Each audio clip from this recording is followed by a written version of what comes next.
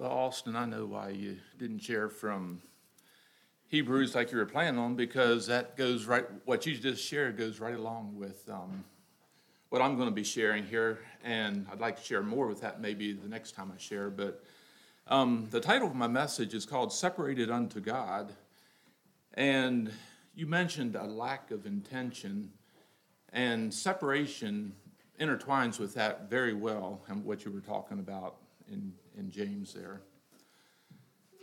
I think a lot of you know I'd like to start with the verse from Romans 12, verses 1 and 2, that says, I beseech you, therefore, brethren, by the mercies of God, that you present your bodies a living sacrifice, wholly acceptable unto God, which is your reasonable service, and be not conformed to this world, but be ye transformed by the renewing of your minds, that you may prove what is that good and acceptable and perfect will of God. Those verses, a lot of us have probably memorized that in years past, and they're rich and they're full of meaning. And in some circles, when you hear that verse being read, you might kind of cringe because you know what's coming, the emphasis on, and be not conformed. And you think, well, it's going to be another message on what we shouldn't do, and once again, you maybe you feel restricted and with thoughts of rules and that sort of thing. But I really sincerely hope that at the close of this message, and it's the way it looks like it's going to be several messages, it's going to lead into another one and maybe another one, I'm not sure. But at the close of this message, I hope that that's not what you're feeling, but that you'll be able to understand more fully why, as well as desire personally to live a life separated unto God.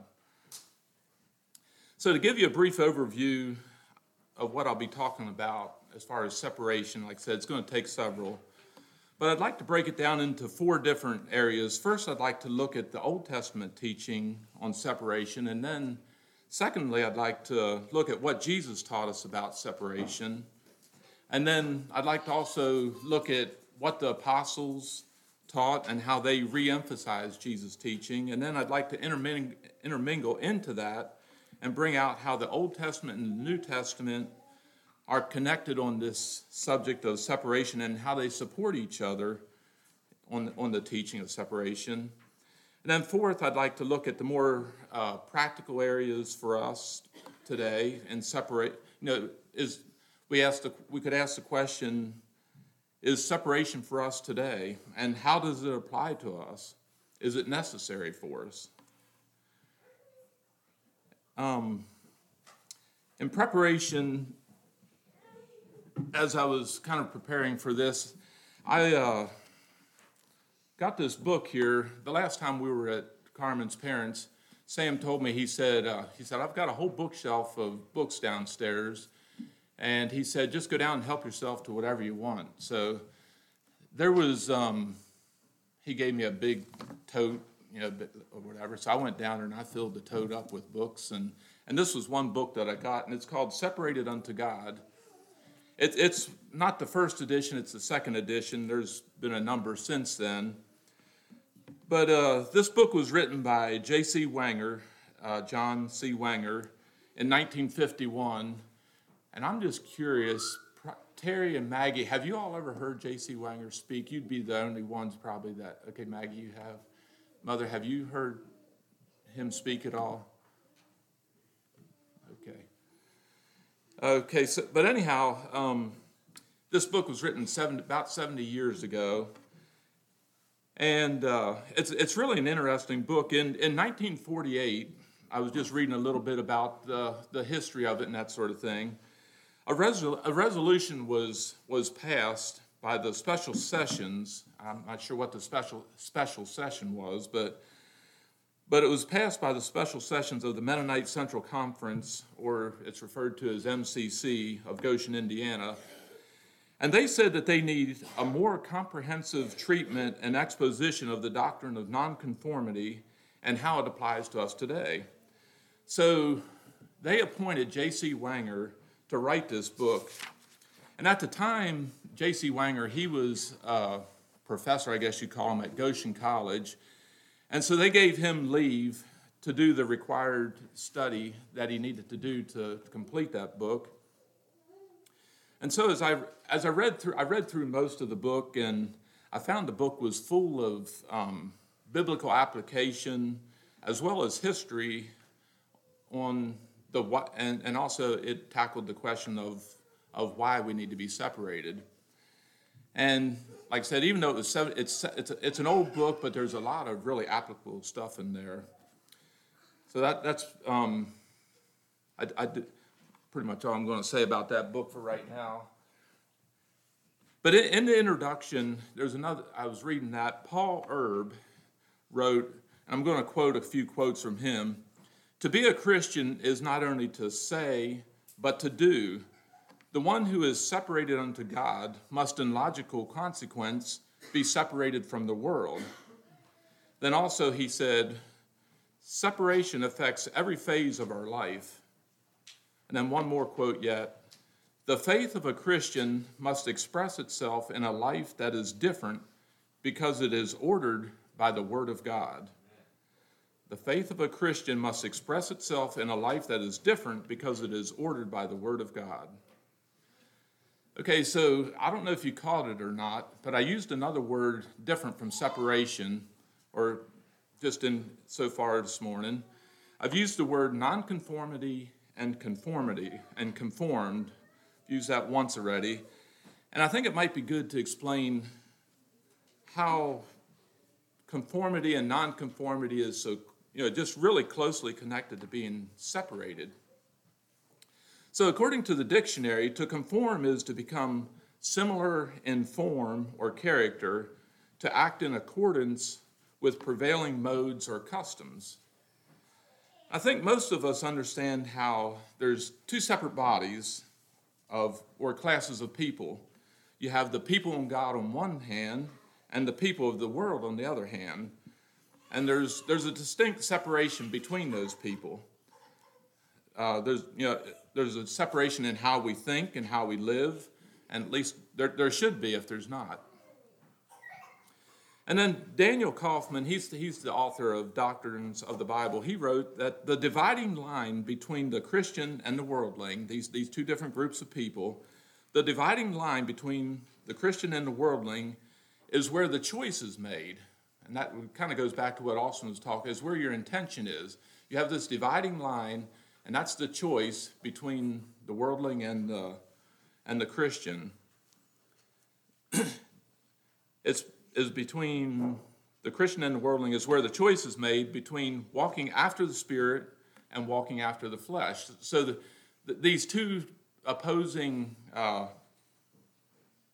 distinct, different things right here, ideologies, the dividing line is the choice between walking after the Spirit and walking after the flesh. Because the world is ruled by all sorts of our fleshly imaginations and sin, while God's kingdom is ruled by godliness and righteousness, and there's that distinct separation. So nonconformity is a choice that we make to stay unspotted from the flesh, and that was in James there, and to be separated from the world. That's a choice that we make. And so I want to illustrate a little bit of what separation and conformity means with an object lesson, and it's mainly going to be focusing on conformity. So we'll put this up here to just kind of keep everything dry.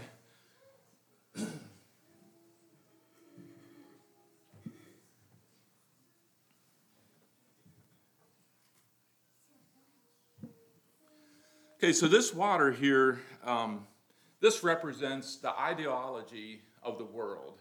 So I'm going to pour that into this basin here.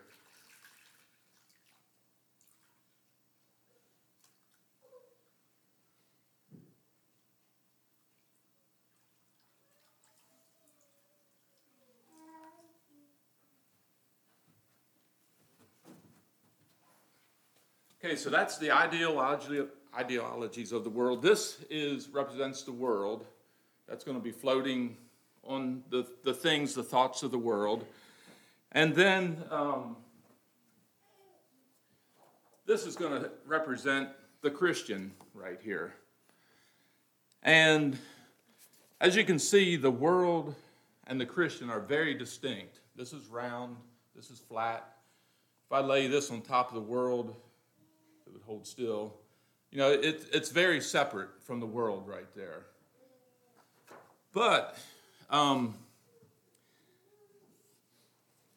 if I place this water, the Christian, into the water right here, it's going to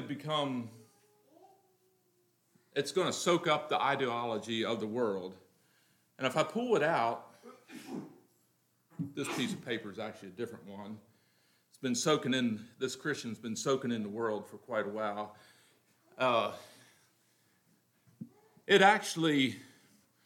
This paper now is no longer flat, and it's no longer separate from the world, like this one right here. It's limp, and it conforms to the world, and the world and everything around it. You know, I could take and place a little bit of this paper in the water like this right here, and it can get a little bit wet. Let me just hold it in there for a little bit. It's not too bad to just dip if I just put a corner of the paper of myself into the world, it conforms just a little bit right there to the world. But oftentimes, you know, we dip a little bit into the world, and we can lay on here and we can say, well, it's okay. You know, I'm not going to conform to the world. But then before we know it, the world rolls over, and the whole paper gets wet again. And before we know it, we're in the ideology of the world itself, and we're conforming to the world. And it starts by just dipping a little bit here, you know, a corner of the paper into the water, and before we know it, we're into the world and conforming to its ways.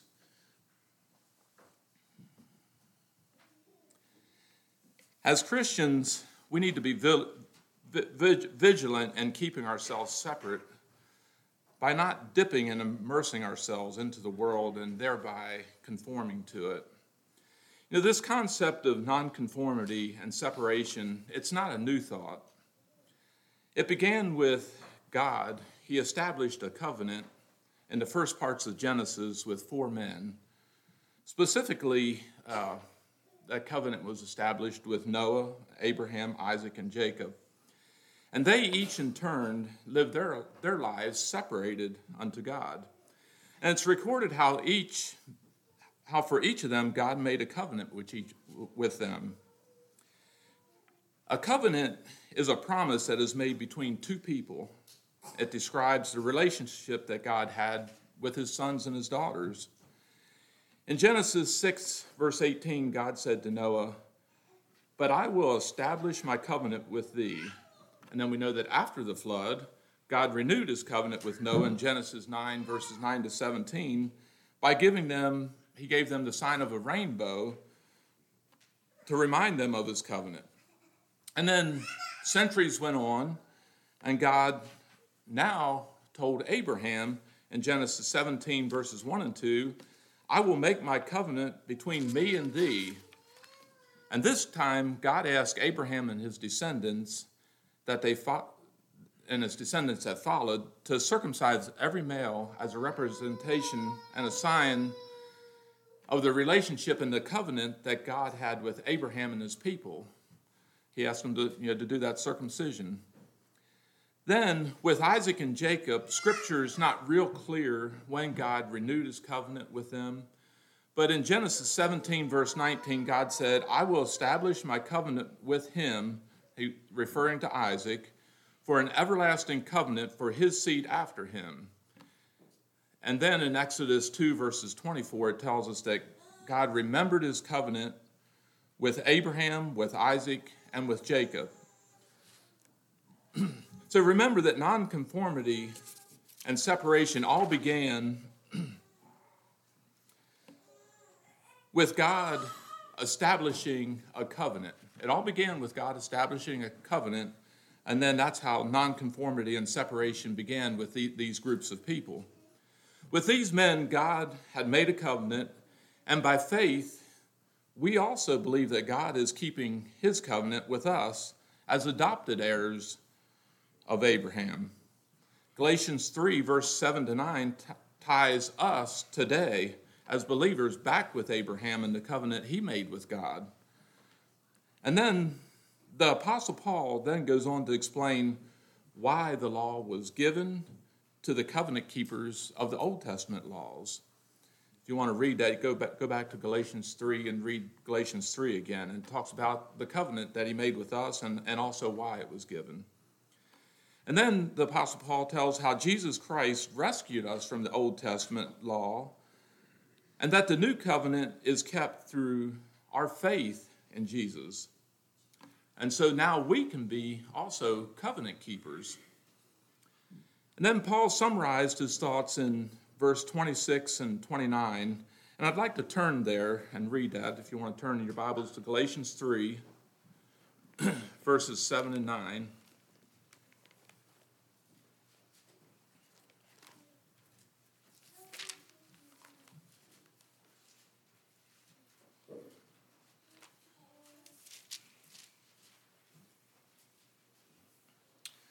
Okay, verse 7, Know ye therefore that they which are of faith, the same are the children of Abraham. And the Scriptures, foreseeing that God would justify the heathen through faith, preached before the gospel unto Abraham, saying, In thee shall all nations be blessed. So then they which be of faith are blessed with faithful Abraham. Verse 26, For ye are all the children of God by faith in Christ Jesus. For as many of you as have been baptized into Christ have put on Christ. There is neither Jew nor Greek, there is neither bond nor free, there is neither male nor female, for ye are all one in Christ Jesus. And if ye be in Christ, then are ye Abraham's seed and heirs according to the promise. So God, he's continued his promise and his covenant to Abraham through one of his descendants, which is Jesus, born of Mary. So we now, through faith in Jesus, we're part of the covenant. And as covenant members, we also are called to be separated as Old Testament saints were, and the nation of Israel was, or is. And this separation from the surrounding ideology of the heathen nations, it played a big part in their covenant agreement with God. You know, God, he expected it, and he even demanded their separation as part of their covenant agreement. Separation under the old covenant meant that the Israelites were obligated to keep certain practices. They alone were God's chosen people, his special treasure, and the ones that he had made a covenant with. The people of Israel were that people. Their first and their most obvious obligation was to keep God's laws that he had set forth in the Ten Commandments, as well as to keep the various moral laws already established in Leviticus. And I'm not going to go back and look at all the laws that they were expected to follow, but I'd like to pull out from Matthew 22, verse 36 to 40, the incident where Jesus was asked by I think it was a rich young ruler, which is the greatest commandment or the law? And so Jesus, he quoted Leviticus 19:8, which summarized the moral law of God. Thou shalt love thy neighbor as thyself. Then he also quoted Deuteronomy 6, verse 5, which summarized the 10 commandments of God. Love the Lord thy God with all thine heart, with all thy soul, and with all thy might. And Jesus said that all God's commandments were based on these 2 commandments. So every type of behavior by the Israelites that had even the slightest hint or tendency towards sin, it was to be strictly avoided. The Israelites, they understood and they recognized what they owned, that it was not their own. It was the Lord's. It was the Lord of the heavens, the earth, and everything on the earth. because Moses, he stated in Deuteronomy 10, verse 14, "Behold, unto Jehovah God belongeth heaven and the heaven of heavens, the earth with all that is therein." And they were expected, and they, I think they wanted to, that there were certain tithes that were to be kept daily. There was feasts that were to be kept. There was offerings that were to be given. There was weekly Sabbaths to be kept, as well as the sabbatical year every 7 years. And then the year of Jubilee was to be observed every 50 years. The poor of the land were to be recognized and given opportunity to glean the fields. They were also prohibited from charging interest to their brothers. And there was a whole series of sacrifices that were designated to stimulate their faith and give them access to God and his forgiveness. And human sacrifice was strictly forbidden, and it was punished by death. The children of Israel were to be separated from their neighbors also in the food that they ate. There was designated clean animals and unclean animals that were to be refused. That's in Leviticus 11. Their dress also was to be distinct in how it was made, with certain fringes and ornaments, Numbers 15, 37, and 40, as well as there was a distinction between the genders and what they wore. All these things, was things that separated them from the other countries that were around them. And the list could go on, but as you can see, these people, they were different and they were separated from all the surrounding nations as God intended it to be so. And why did he intend it to be that way? If you turn to Leviticus chapter 22 through 26, I'm going to read from the word itself why they were this way. Leviticus chapter 20, verse 22 to 26. This is why they were separate. "Ye shall therefore keep all my statutes and all my judgments, and do them, that the land whither I bring you to dwell therein spew you not out. And ye shall not walk in the manner of the nations which I cast out before you, for they committed all these things, and therefore I abhorred them. But I have said unto you, ye shall inherit their land, and I will give it unto you to possess it, a land that floweth with milk and honey. I am the Lord your God, which have separated you from other people. Ye shall therefore put difference between clean beasts and between unclean fowl and clean, and ye shall not make your souls abominable by beast or by fowl or by any manner of living thing that creepeth on the ground, which I have separated from you as unclean. And ye shall be holy unto me, for I am the Lord, the Lord am holy, and have severed you from other people, that ye should be mine." So we read there in the last verse, in verse 26, God had separated and severed them from other people so that they could be holy as the Lord himself was holy. The reason why we're supposed to be separated is so that we can be holy as the Lord himself is holy. So all these ceremonial regulations, whether it pertained to the food that they ate, the style of clothes that they wore, how they harvested their crops, or the sacrifices they performed, those things in and of themselves didn't make them holy, just like our works that we do today don't make us righteous before God. And God, he desires a relationship with us and an unwavering faith on our part. And I feel like this is really important for us to understand. The things that the children of Israel did were primarily done to symbolize that Israel was a holy nation, that they belonged to God, that they were dedicated to a life of holiness, of faith and obedience. When the ceremonies, which were intended to be a beautiful symbol, were turned into formalism and became ends to themselves, God, he despised that type of thing, that type of worship. And he protested through many of his prophets. And we could look at different prophets, but I'm going to look at Amos's words that he wrote, one of God's prophets. If you want to turn to Amos chapter 5, and I'll read verses 21 to 27, and we'll see how how the thing that was supposed to be a beautiful thing was turned into something that God despised.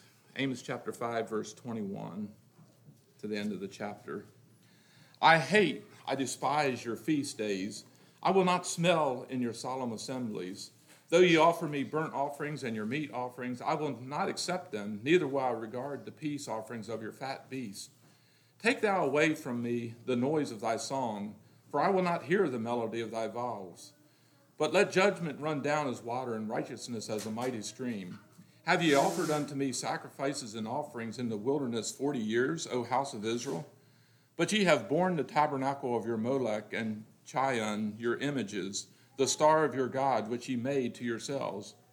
Therefore will I cause you to go into captivity beyond Damascus, saith the Lord, whose name is the God of hosts. So the question is, how does God feel about our actions today?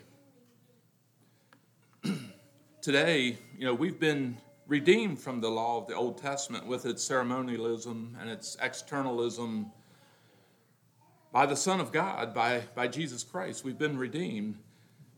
Jesus used the Old Testament as a basis for what he taught, and today we have a new covenant that was promised even in the Old Covenant. The new covenant by Jesus is not the Old Covenant cleaned up a little bit, but it's a genuine new covenant. It's a new covenant to all of us. The only place that the word new covenant is used in the Old Testament is in Jeremiah 31, verse 31. Well, I'd like to turn to read that, where it talks about the new covenant in Jeremiah chapter 31, and I'll read 31 to 34.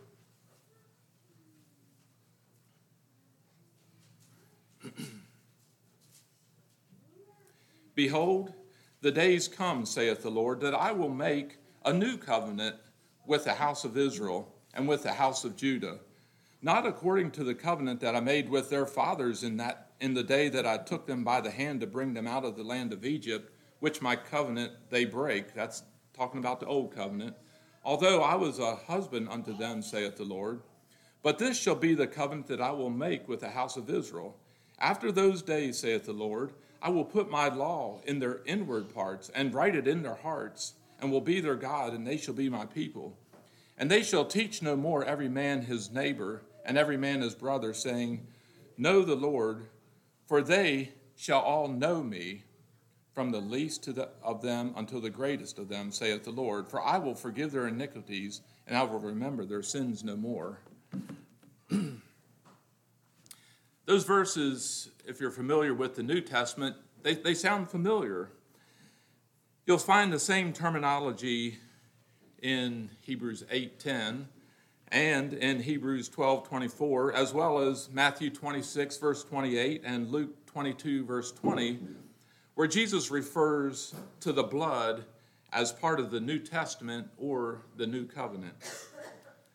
In this new covenant, Jesus, he desires a spiritual relationship with us where holiness and love reigns in our hearts, where we truly know God, as it says here in verse 34, for they shall all know me.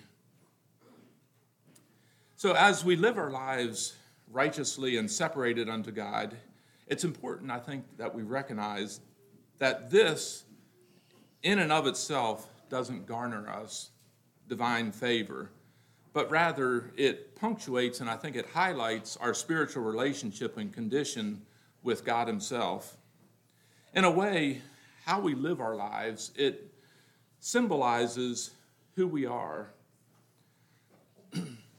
So the next time I share, I'd like to share on how we as members of the new covenant are called to be covenant keepers in the New Testament, and how, as covenant keepers, we're separated unto God.